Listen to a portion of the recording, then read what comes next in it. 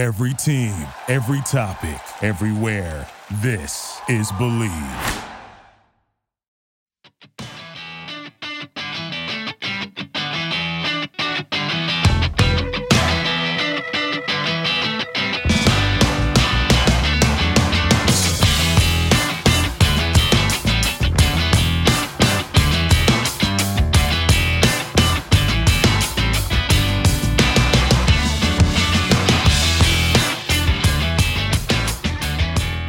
Hello and welcome to the 220th edition of the Illegal Motion College Football Podcast. In Nashville, Tennessee, I'm the professor, Matt Perkins. And a stop fade across the Harpeth River from me here in the Music City, it's our own offensive coordinator and the host of the Believe in Georgia Dogs Football Podcast, the coach, Corey Burton. What's up, Matt? Yes, that was a great plug. We just put in the stop fade concept. We call it snap. So that's the signals we snap like that. We just put that in, and it's going to be a key cog to our quick passing game. And also, yes, catch me on the Believe in Georgia Dogs podcast. We actually, we're going to talk about some other sports too throughout the football offseason, but it's going to be centered around Georgia football. But I'm going to shed some light on some other sports as well. But we had an episode come out today, Matt. We've got a special edition coming out tomorrow, and then, of course, we run on a Monday, Thursday schedule here at the Believe in Georgia Dogs podcast. And Little Hunker Down Monday, right? Little Hunker Down Monday, and we got a Hunker Down Tuesday tomorrow. So make sure you hunker down and listen. Check me out on iTunes, and Matt, this is the place where we join forces and talk about your podcast, the Believe in Vandy podcast, the Believe in Vanderbilt football podcast. Well, I'll get to that after we introduce the third amigo in the second city, a man who has become well acquainted with his realtor. It's our intrepid blogger from Big Ten Accounting, Josh Cook. Yeah, doing the meeting tomorrow as we record this on Monday night. Looking to get out of the rental game and purchase a condo. Moving on up. There you go. I thought Matt was going to introduce you as a man who just put down his euro, but I felt like that was a hell of a euro. I bet. Josh, there are two kinds of people in this world, in the words of Michael Scott. Mm-hmm. Those who rent and those who own condos. Mm-hmm. Yeah. Well, You're about to be the second. For people not acquainted with Chicago, like, it's not your, like, divorced dad's condo.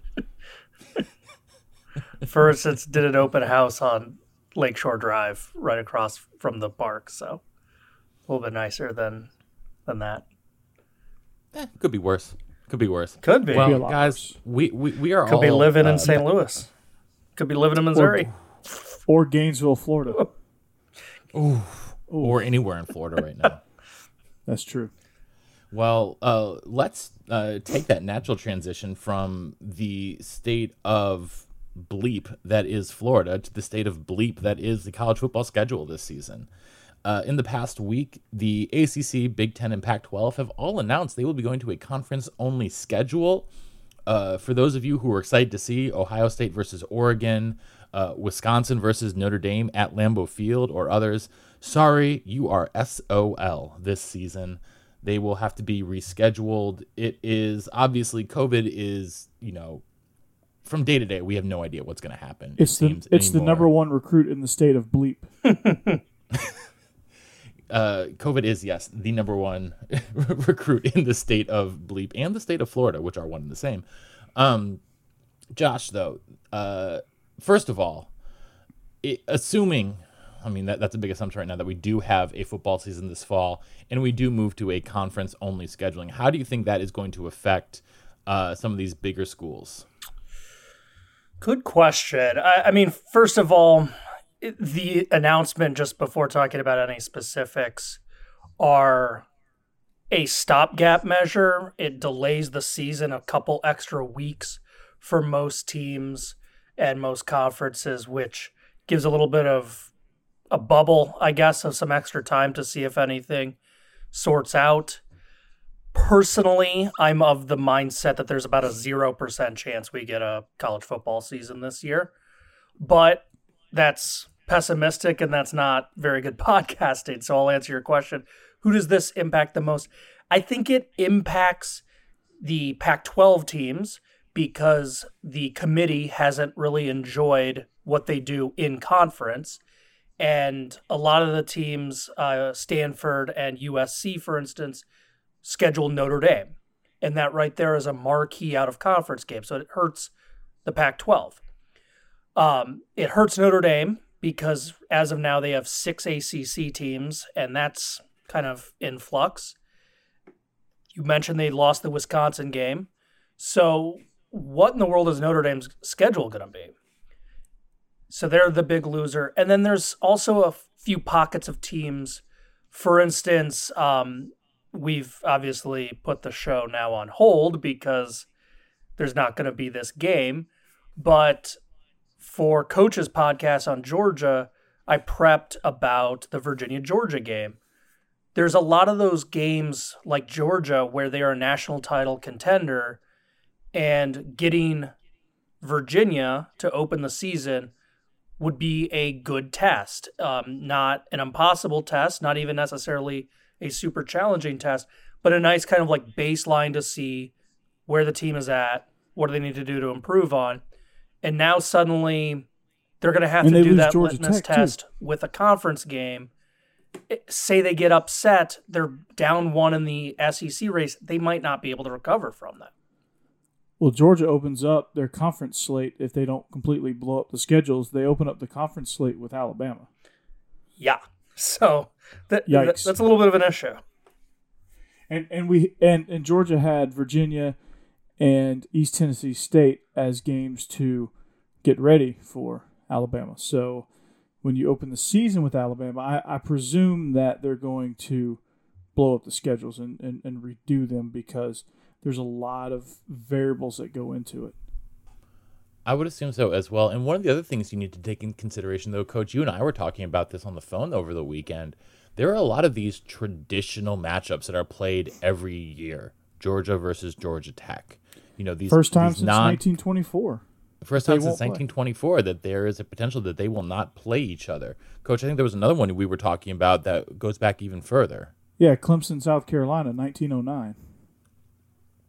You know, the fact that Clemson, South Carolina might not play for the first time in 110 years because of this is pretty mind-blowing. The fact that they got through 2 world wars still playing it every year, and, you know, because of COVID, you know, it looks like they're not going to. I mean, this is really, Josh, just sort of messing with a lot of the basic foundations that we have of college football. Yeah, but I just want to say that all said and done, it's going to be a minor footnote. I don't know the amount of times that Iowa and Minnesota have played. Obviously, that's a Big Ten game, so it's not at risk for that. But I don't think the average Clemson, South Carolina fan really cares how long ago their rivalry lasted. Just look at the Iron Bowl, Josh. Besides, none of those games are ever going to overshadow the one where they had the bench-clearing brawl and we got to see Lou Holtz's spectacular end of his career. Exactly. Yes, that was a very devastating brawl. But no, just, I mean... Was that the Tommy Bowden era of Clemson, I believe? Yes, it was. Yeah. Just to back up your point, Josh, as it being a footnote, I mean, the Iron Bowl went 40 years. They had a 40-year gap in between, I think, like the 1920s, and they didn't resume it until like 1950. So, and nobody really talks about that, or that doesn't really seem to be a point of contention, or nobody really cares about that point. So to say that, I mean, it's an interesting note now, but I think in 5 years they're not going to even remember, oh, right, we didn't play each other that year, so we broke the streak. So I don't think it matters all that much. It's just one of those things that you're right now in the moment. It's surreal because, again, 110 years is, you know, it's quite a long time, I've heard. So it's just one of those things. I'll tell you who lucked out with all this. Oregon. They don't have to play. They don't have Ohio State? No, they don't have North Dakota State. I see That's what good. you did there. That's good. I like that. That was great. But, I mean, honestly... Well, that was going to be one of the great games, the opening weekend of the fall, too. Oh, yeah, absolutely. But But I think one of the let's talk actually a little bit more though about not just FCS but also Group of Five. Either of you guys, Corey, I guess I'll direct this at you. Group of Five schools make a lot of their money by being, by going to Power Five stadiums and being paid hefty sums of money to play and typically lose, unless you're Georgia State playing against Tennessee. And so I think that is going to fundamentally change how a lot of these Group of Five programs operate this season. Well, they're just going to have to get creative with their budgets. There's going to have to be some donors, some creative donations. They're going to have to find ways to create revenue. They're going to have to. I think you're going to see Group of Five more prevalent on TV. They're going to have to get used to playing Tuesday Night Football so they can put those ads on the bleachers like they do at Premier League games and stuff like that. So the point I was going to make prior to that question, Matt, is I think the conference-only schedule stuff is going to help college football actually play in the summer or give it the best chance to play in the summer because you're going to have these conferences that have uniform policies, and it's going to be easier to manipulate the schedules if you're not dealing conference to conference. If you're just dealing with your own conference, you can shuffle things around and it'd be no problem.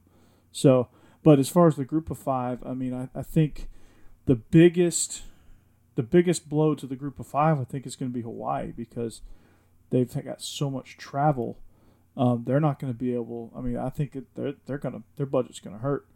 I think you're going to see a lot of schools in the Group of Five do what Stanford did by cutting, I think, 11 sports. Yeah, but I mean, to be fair, Stanford had something like 28 or 29 varsity sports where most schools have like 16. So yeah. Stanford cutting 11 sports I don't think is a very good analogy in this case, just because Stanford was already an outlier in the number of varsity sports that they offered. Yeah. But they're going to still cut sports. Oh, yeah, they're still going to cut sports. I mean, we've seen this all over the map, not just at Stanford, but schools left and right announcing that they are cutting sports. UConn cut 4 sports, I think. Mm-hmm. One of them was football. No one noticed.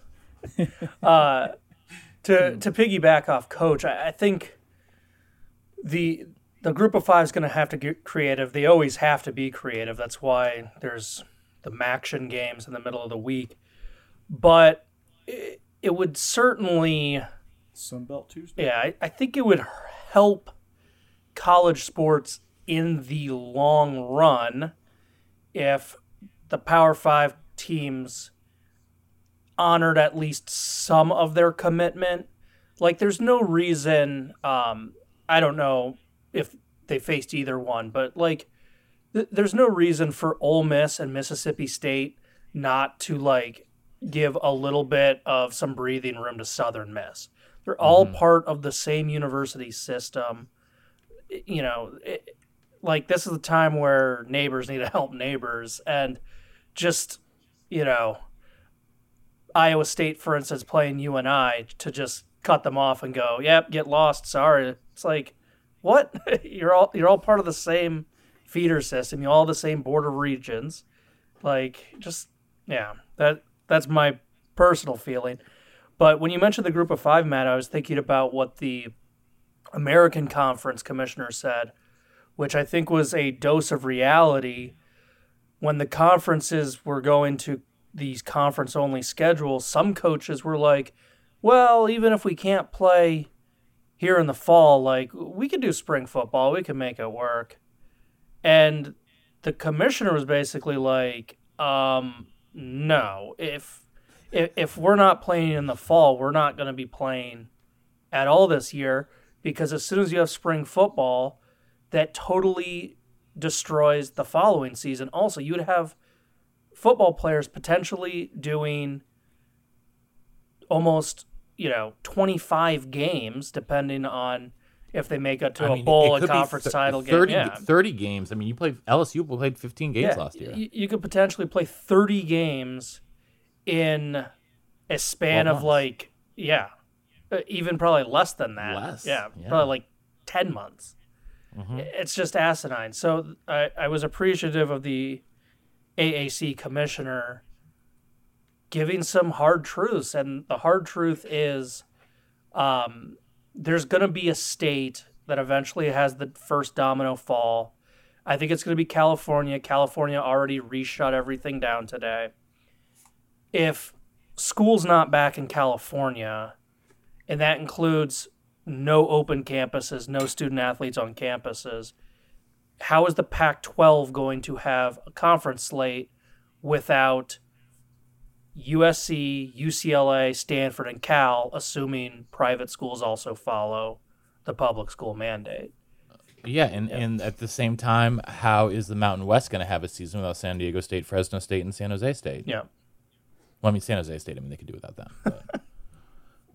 But, the same thing goes. And, one of the things that we talked about last time we were together was how the differing reactions from state to state might really upend this. And I think we're going to see something like that when we have California, who is, with Governor Gavin Newsom, who is not at all afraid to shut things down, versus you look at Governor Greg Abbott in Texas, who's saying, or Ron DeSantis in Florida, who's saying, yeah, just, leave it all open, and, leave the weak to die in the streets, basically, not exactly in that many words, but, and so especially when you have conferences that have schools across so many different states that are so different politically. I'm looking at something like, obviously, like the Big Ten covers a large swath of very different politically leaning states. So does the Pac-12. A place like Utah, which is a much more conservative state than a place like California or Washington State, you're going to have very different reactions, and also very different amounts of people who are testing positive for COVID and the percentages and things like that. And it's such a cluster. And I also don't see the NCAA as a governing body doing any leading here whatsoever. It's been left up to the commissioners and the leagues themselves and the conferences themselves, much like the reaction has been left up to the governors and has not been taken care of at the executive branch level. Well, the thing is, regardless of a state's makeup politically, even some very, very, very red parts of this country closed schools. Oh, yeah. And I said it on one of our earliest shows since the pandemic started. Universities' budgets really don't get as much sports money as people think. That sports money goes to the sports half of the school, and they're kind of self-insulated. The academic part of the school gets so much money from tuition and donors and all that stuff. The optics of a college campus having a few deaths is going to be awful. If a college campus goes all the way and has 10 to 30 deaths, that school can kind of write off their next few freshman classes because no one's going to want to go there. Right. I'll take UGA just as the student body. I think at one point, this was probably a couple weeks ago now, I think at one point they had 150 cases just like that. Once they started kind of allowing students back to campus and back to Athens. And so, you're going to see, Georgia's a very, very red state, and they were probably one of the ones that opened the soonest. I think everyone was behind Florida opening wise, but I'm not sure Florida even ever closed anything. Yeah, you're probably right. They closed the beaches. They were closed for a hot minute, not due to COVID, but due to an alligator infestation. Yes, Florida man was caught doing meth off an alligator, so they shut down the state for a couple days. But I actually Googled that. No, but it's like, there's so many variables. What we talked about, students virtually. Well, the thought is that maybe you could isolate the football team, have them take virtual classes, and then treat the football center as its own home base, isolation chamber, and do it that way, because they're still taking classes, but they're on campus and they're sequestered with each other. I know, and I keep using UJ as an example, but I know that there's a hotel on campus that the team usually stays at for fall camp when they're being, they're obviously every year sequestered for a couple of weeks at fall camp.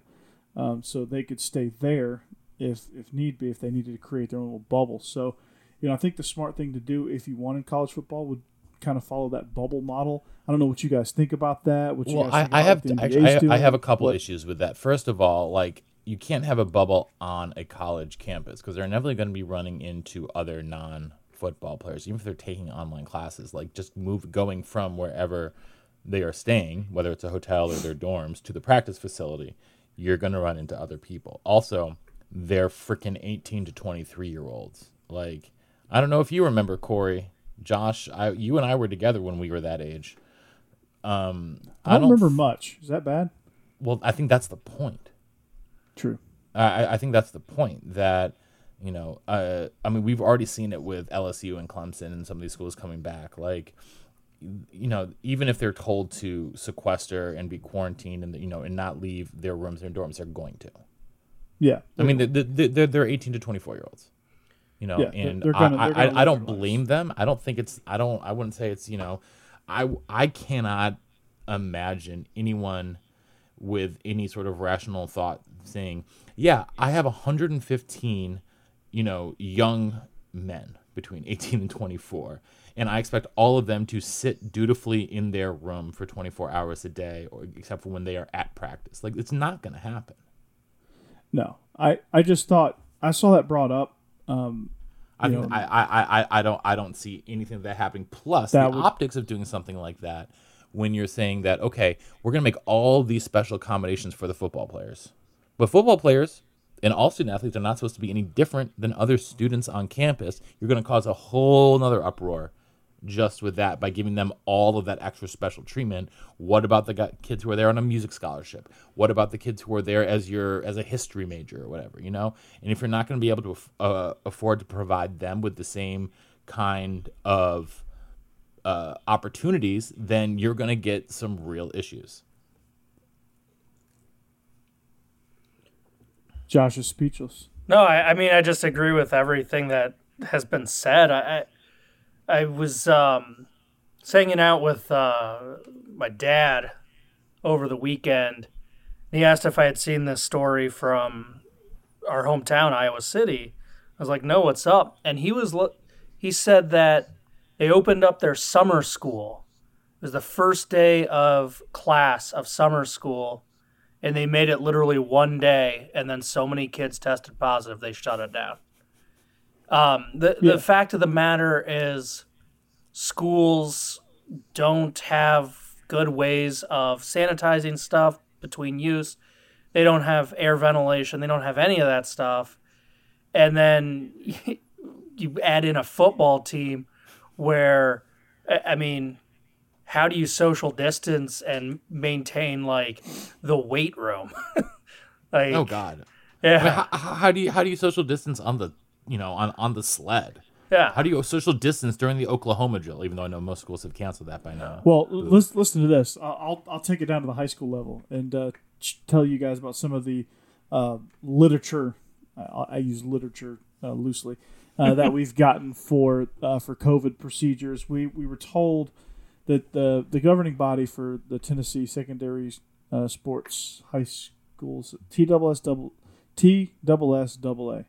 I think it's the Tennessee Secondary School Athletic Association. They had a special meeting so that they could tell us that they were going to have a special meeting to decide on options for fall sports. And then at that second special meeting, they decided they were, instead of just sending a press release saying, yeah, we're going to delay the vote, they just had this special meeting and sat there, and then all of a sudden, after 45 minutes, decided they were going to delay the vote.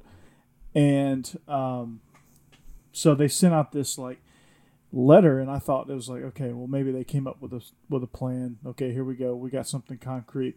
And it's basically just saying, yeah, you're not allowed to make contact. You need a social distance. You can basically do conditioning. And that was like the extent of it. There was zero guidance on how we should do that stuff. And so we're preparing as if we're going to have a season, which, I mean, it's all we can do, because if they tell us we can go, we're going to go. We don't want to be unprepared. But, it's very hard because we're having to do things like try to social distance. We had, like, any other year we would have had 20 kids show up and we'd have been fine social distancing. This year we had 51 show up. So I love the fact that we had 51 show up, but it makes it nearly impossible to social distance. So we've gotten zero guidance from anyone in that regard. I think schools finally came around, at least here in Nashville, came around and said we're going to start the year virtual and go till Labor Day, which was the right call. The surrounding counties are not going virtual, so we'll get to see kind of firsthand here in Nashville. Matt, you and I will get to see firsthand of how Rutherford's going to look. I think Rutherford's going to get decimated. How Cheatham's going to look, how Sumner's going to look, how Wilson's Rutherford going to look. For those of you who do not live in Middle Tennessee, Rutherford is where Murfreesboro is, and Rutherford, right? That's where Murfreesboro is, right? Yeah, it Rutherford is. County. Yeah, everyone that a lot of the COVID deniers, people who think it's a hoax and stuff like that, are like cheering the mayor of Murfreesboro, who's saying like everything's open, and yeah. And so Matt, it's going to come geography back lesson. and bite them in the butt so hard. A little geography lesson about Rutherford County and kind of where it's located. I don't know if you've ever seen the heat maps for Nashville as far as like where all the cases are. Yeah, I look at that stuff every day. Yeah, so the southeastern portion, Antioch, is where most of the hotspots are, right? Yep. Well, where Rutherford County starts? Antioch. Like right Antioch. next to it's right over next to Antioch, yeah. Yeah. So, do you think all of those people stay on the Davidson County side? No. No, they do so not. So many of them they spill work into in Laverne. Murfreesboro. Well, and also on top of that, like at the school I work at here in Nashville, like half my students live in Murfreesboro. Yeah, like half my students are commuting from Murfreesboro every day, and so they are. My school, the technical school that I teach at, has been back in person for over a month now. It's a densely populated town. Yeah, they're going to get like Wilson County is a little bit more spread out. They may be okay. They're probably going to come through relatively unscathed. Sumner County, Hendersonville is going to get hit hard because of their like anybody within a close proximity of Davidson County. Or anybody that's touching Davidson County should have went all virtual.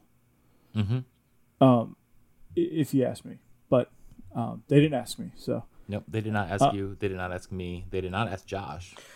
Yeah, what I find most interesting, I'm sure, Coach, you've been on meetings like this. Matt, you said you're back in person, so you might not have had the joys of these meetings. But I love the absolute absurd Kubaki theater of having Zoom meetings so we can socially distance to explain how we are going to safely have school in the fall.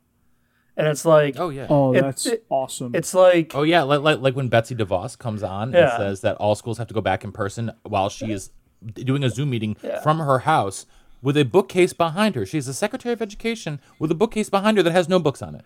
Yeah, I mean, we're about a month away from when we're supposed to have classes, and really, state of Illinois doesn't seem to know what they're doing. Chicago Public Schools doesn't seem like they know what they're doing, and my little Atlanta Public Schools is going all virtual. And my little private school, we don't know what we're doing. Los Angeles announced today that they're going full virtual for the first semester. Yeah, it wouldn't surprise me if we follow suit here before too long. State of Illinois had a couple days in a row where we had 1,000 new cases, first time since like March, April that we hit those levels. So Tennessee had 3,300 today, new cases. Yeah. So how many were in Davidson? What's that? How many were in Davidson? A lot. Well, a lot of them. I mean, because like the cases are in the state of Tennessee are basically local. For the most part, are in Davidson, Shelby, and Knox. Well, yesterday the state of Illinois dipped back under 1,000 to 950 something. And I told Dad, I was like, well, that's because less people got tested because they were all in church getting each other sick. Well, that would be more true in Tennessee than it is in Illinois. Let's face it. There are a lot more people going to church in Tennessee than there are. Well, rural southern Illinois. You don't need, Matt. You don't need to go too far south, where your beautiful wife grew up, to find Confederate flags. No, this is very, very true. Not saying that she had one in her house growing up, because she did not. No, she's in suburban Chicago, but she's in a very. But she's in the southern suburbs. Yeah, not too far. All right, well, let's talk about a little bit happier of a topic, at least for Coach. Coach, you now have not one, but two transfer quarterbacks who are immediately eligible with the ruling that came down today that former USC quarterback, former five-star recruit, number one high school quarterback in the country, I believe, in his class, where he's at least top three, JT Daniels is immediately eligible. And the reason he's immediately eligible is because, I believe they said, because he's a quarterback. And that is... So, Coach, what does that mean for your Dogs, assuming that we have a season this fall? Is he going to unseat Jamie Newman, who has been the presumed starter ever since he transferred as a grad transfer coming over from Wake Forest? Or is JT going to come in and start slinging the rock around and, make a push for the starting gig? I think JT is going to make things interesting. He's a very different quarterback. They are two extraordinarily different quarterbacks, not just in their build, but just in, I think, the way that they see the game.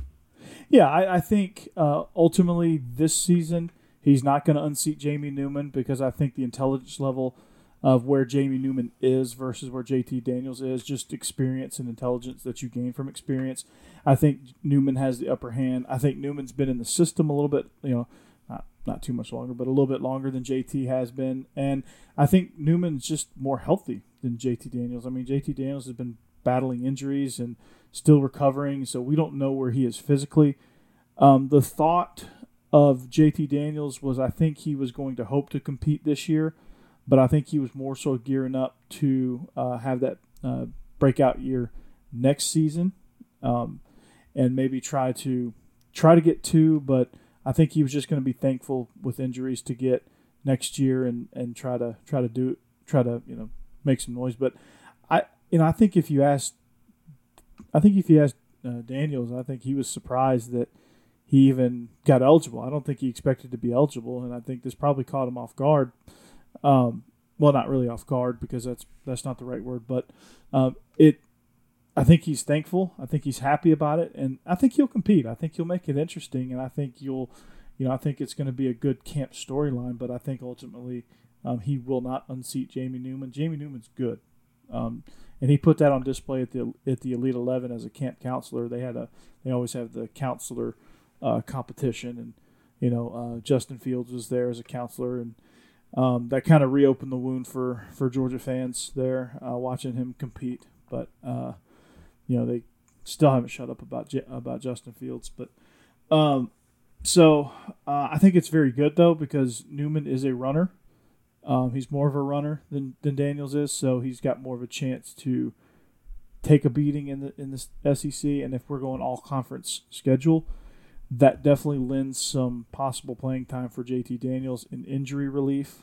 So it's very valuable to have another starter, even if he serves as a backup. I think he will play some meaningful snaps.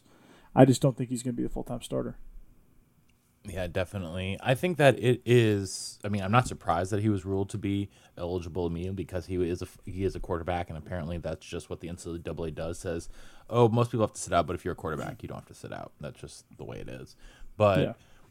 I still like James. I still, if you look at their overall quarterbacking play. So last season, Jamie Newman was like a top 20 quarterback in the country in QBR. JT Daniels, the last time he played meaningful games, 2018, wasn't even in the top 100. He struggled which I think that would have been his sophomore year, or maybe that was his true freshman year. I can't quite remember. But he just does not nearly have the same pocket presence, awareness, just overall ability to read the game and not make mistakes.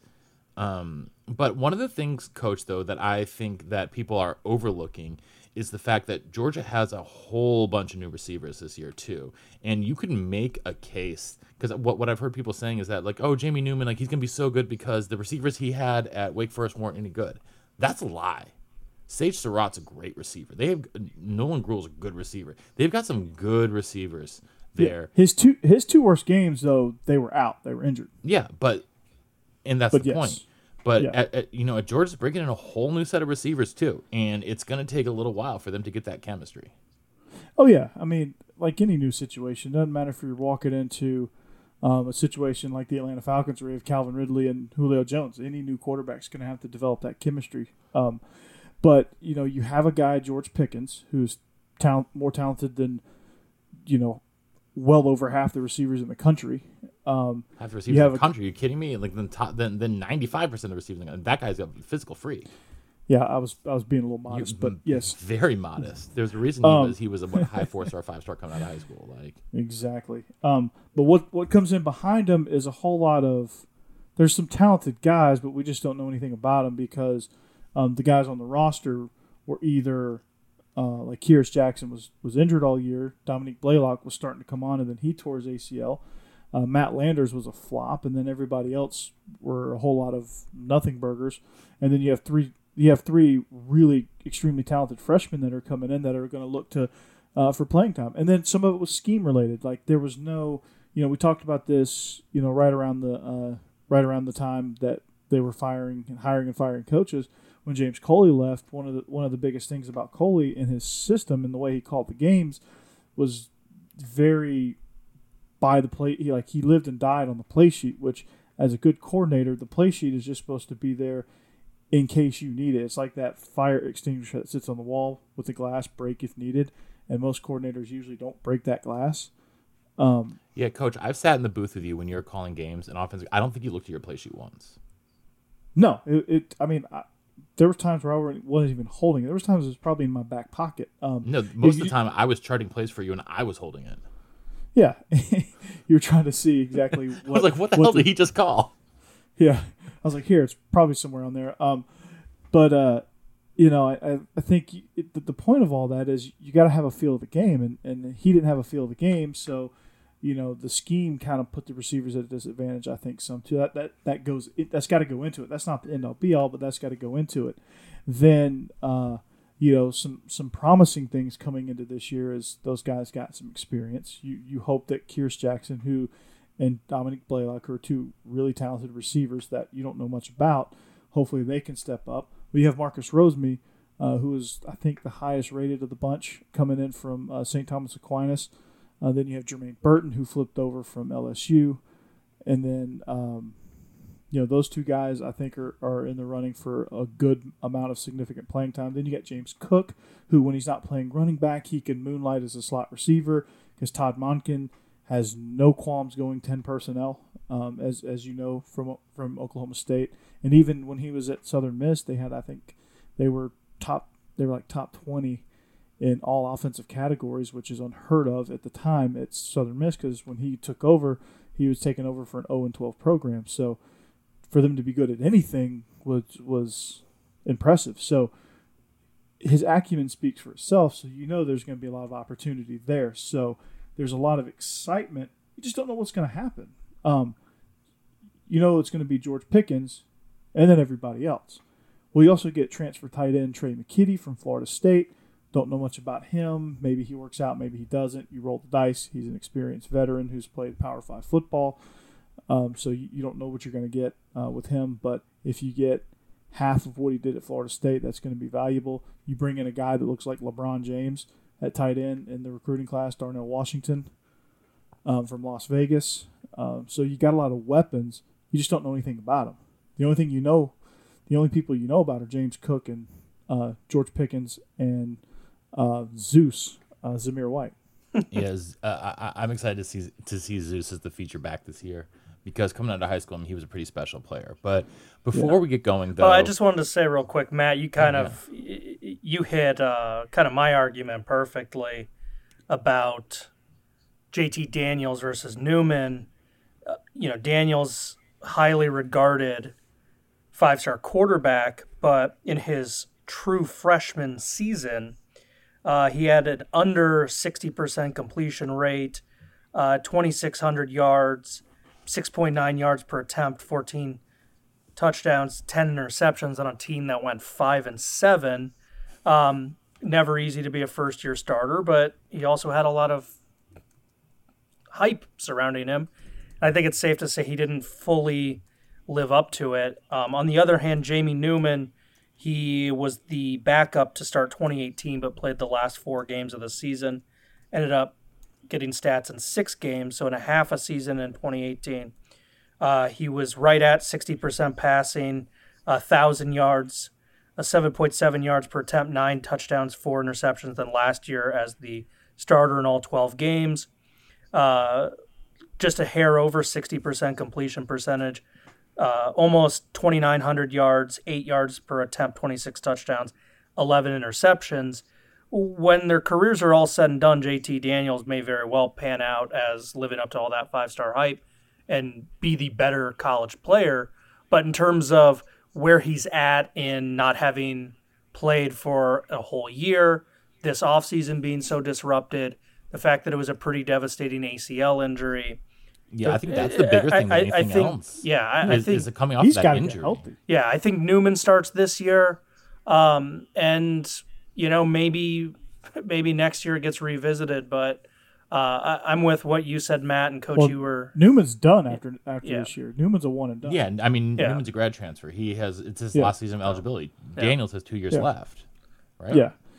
think. And so another point that we're missing. Well, you kind of touched on it, but not only did he not play football for a full year, but since the pandemic happened, and since he left USC, and kind of both those things combined, up until now, when he was just allowed back on campus. When I say now, I mean like within the last few weeks, that he was just allowed on a campus. He hasn't got any medical grade treatment, I'm sure, on his knee and his rehab. It's so much different at home. Like, he probably hasn't had the same level of rehab on his knee that he normally would if he was on a college campus. Yeah, because you don't have the trainers there with you, putting you through the exercises, putting you through your paces, and being able to, And watch no one your is- progress no through one that is kind of dis- stuff. Exactly. No one is disciplined enough to do that kind of rigorous rehab on their own. No one. No matter how. Or even motivated you are. even if you have something close to the discipline to do the rehab on your own, without having someone there to supervise you doing so, they're going to pick up on things like, oh, well, actually, maybe you think you're doing okay, but I'm noticing you don't have the amount of stability that you should have at this point. So we need to change this and do X, Y, and Z instead of A, B, and C. And So you're saying there's nobody there to evaluate their progress. exactly. So, and that's a big factor. Like, you don't know how, like when live bullets are flying around him, you have the number 1 defense in the country going up against you in a controlled scrimmage. You don't know how your leg's going to hold up, because you're not going to be able to sit there and think about your leg. You're trying to figure out, how in the hell am I going to get rid of this ball before Azeez Ojulari puts me in the turf? Or God forbid, if it stands right now, your opening game against Alabama. Oh, yeah, that. You just don't know how your leg's going to respond. No, I mean, the you first don't. time he's going to throw a few dirt balls early on in scrimmages, because he's not going to know when he plants and drives off that leg or drives into that leg, I forget which leg it is, but depending on which leg it is, he's either driving into it or driving off of it.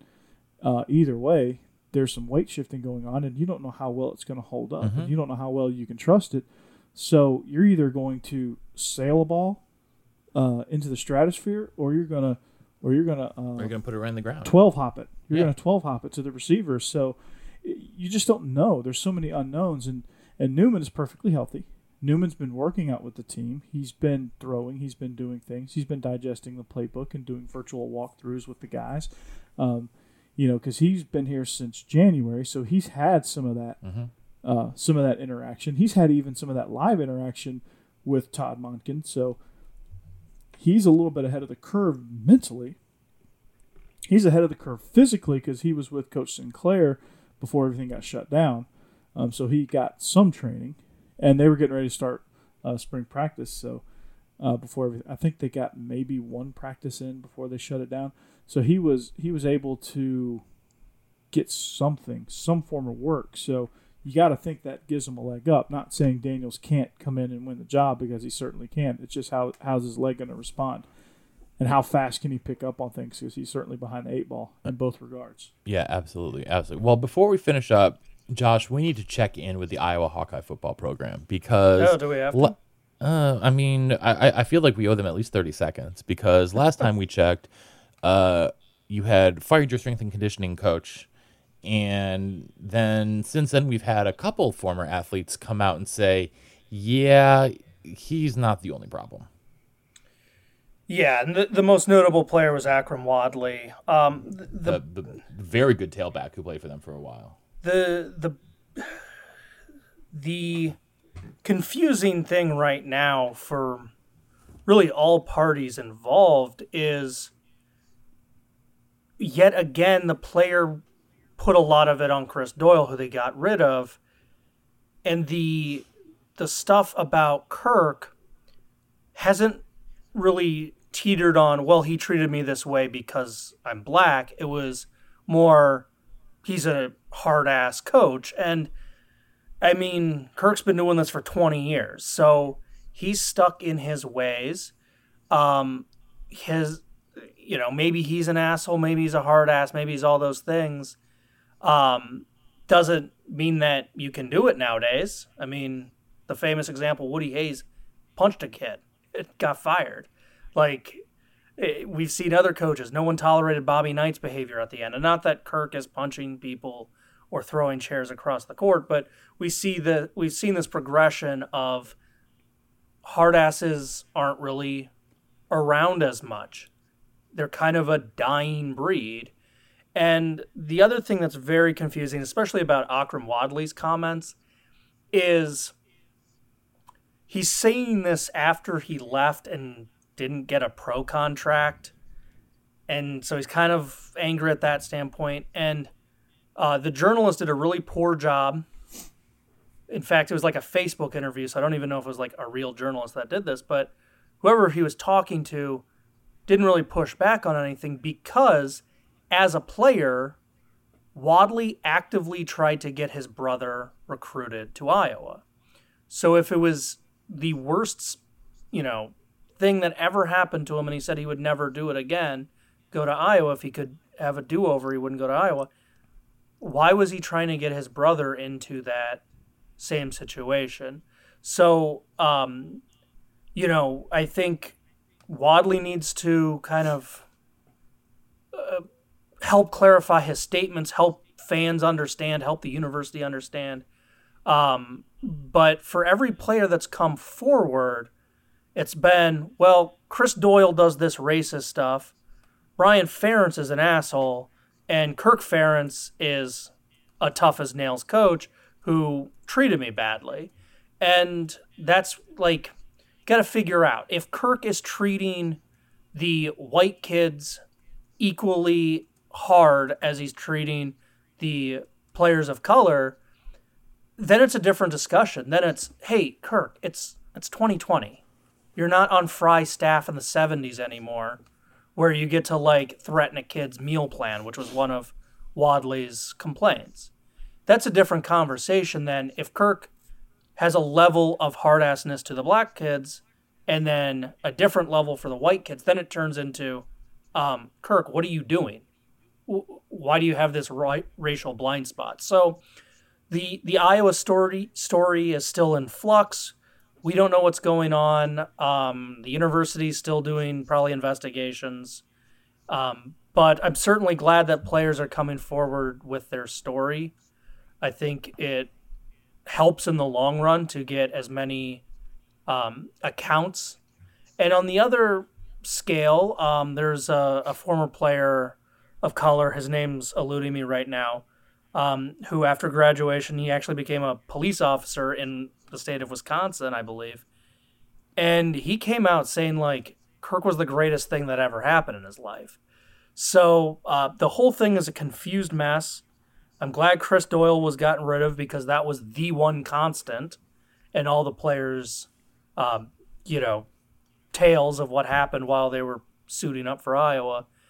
The other stuff just is a mystery at this point.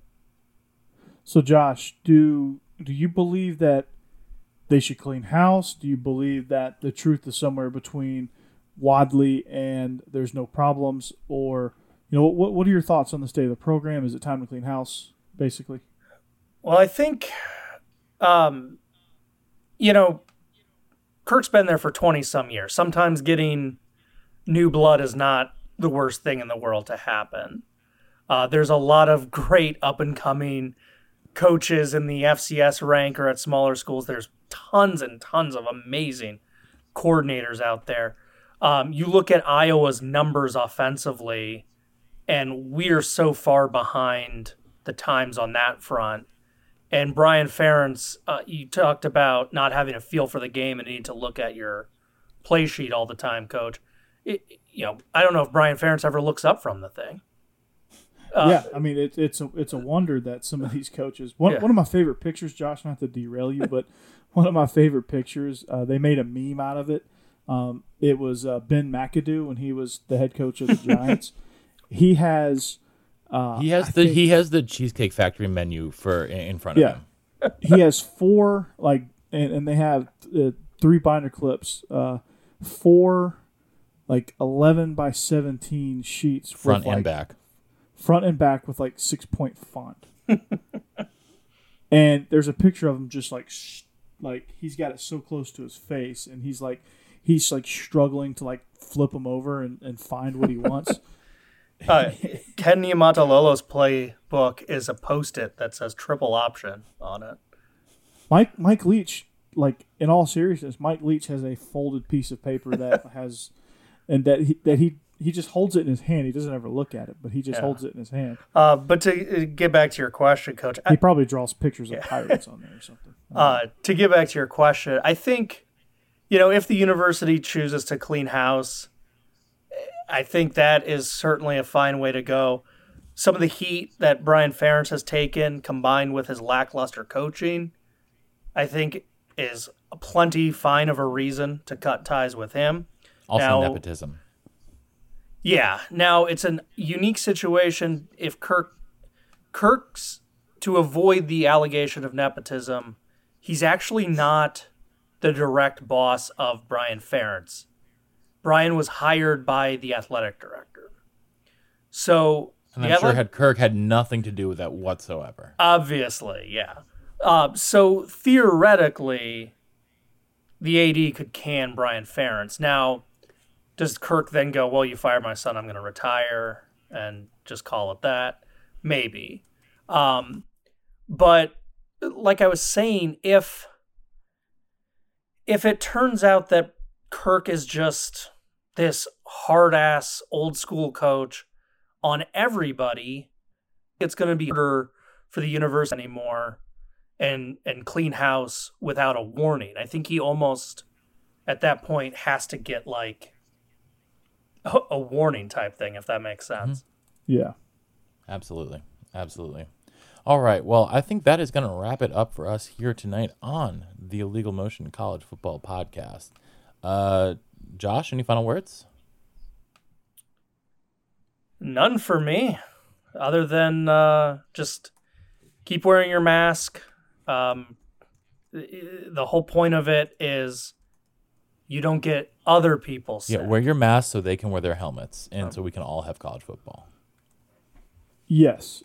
I saw a study or something the other day that said if we had all been wearing our masks this entire time, we would have reduced this whole thing by 80%, and we would have had football at the.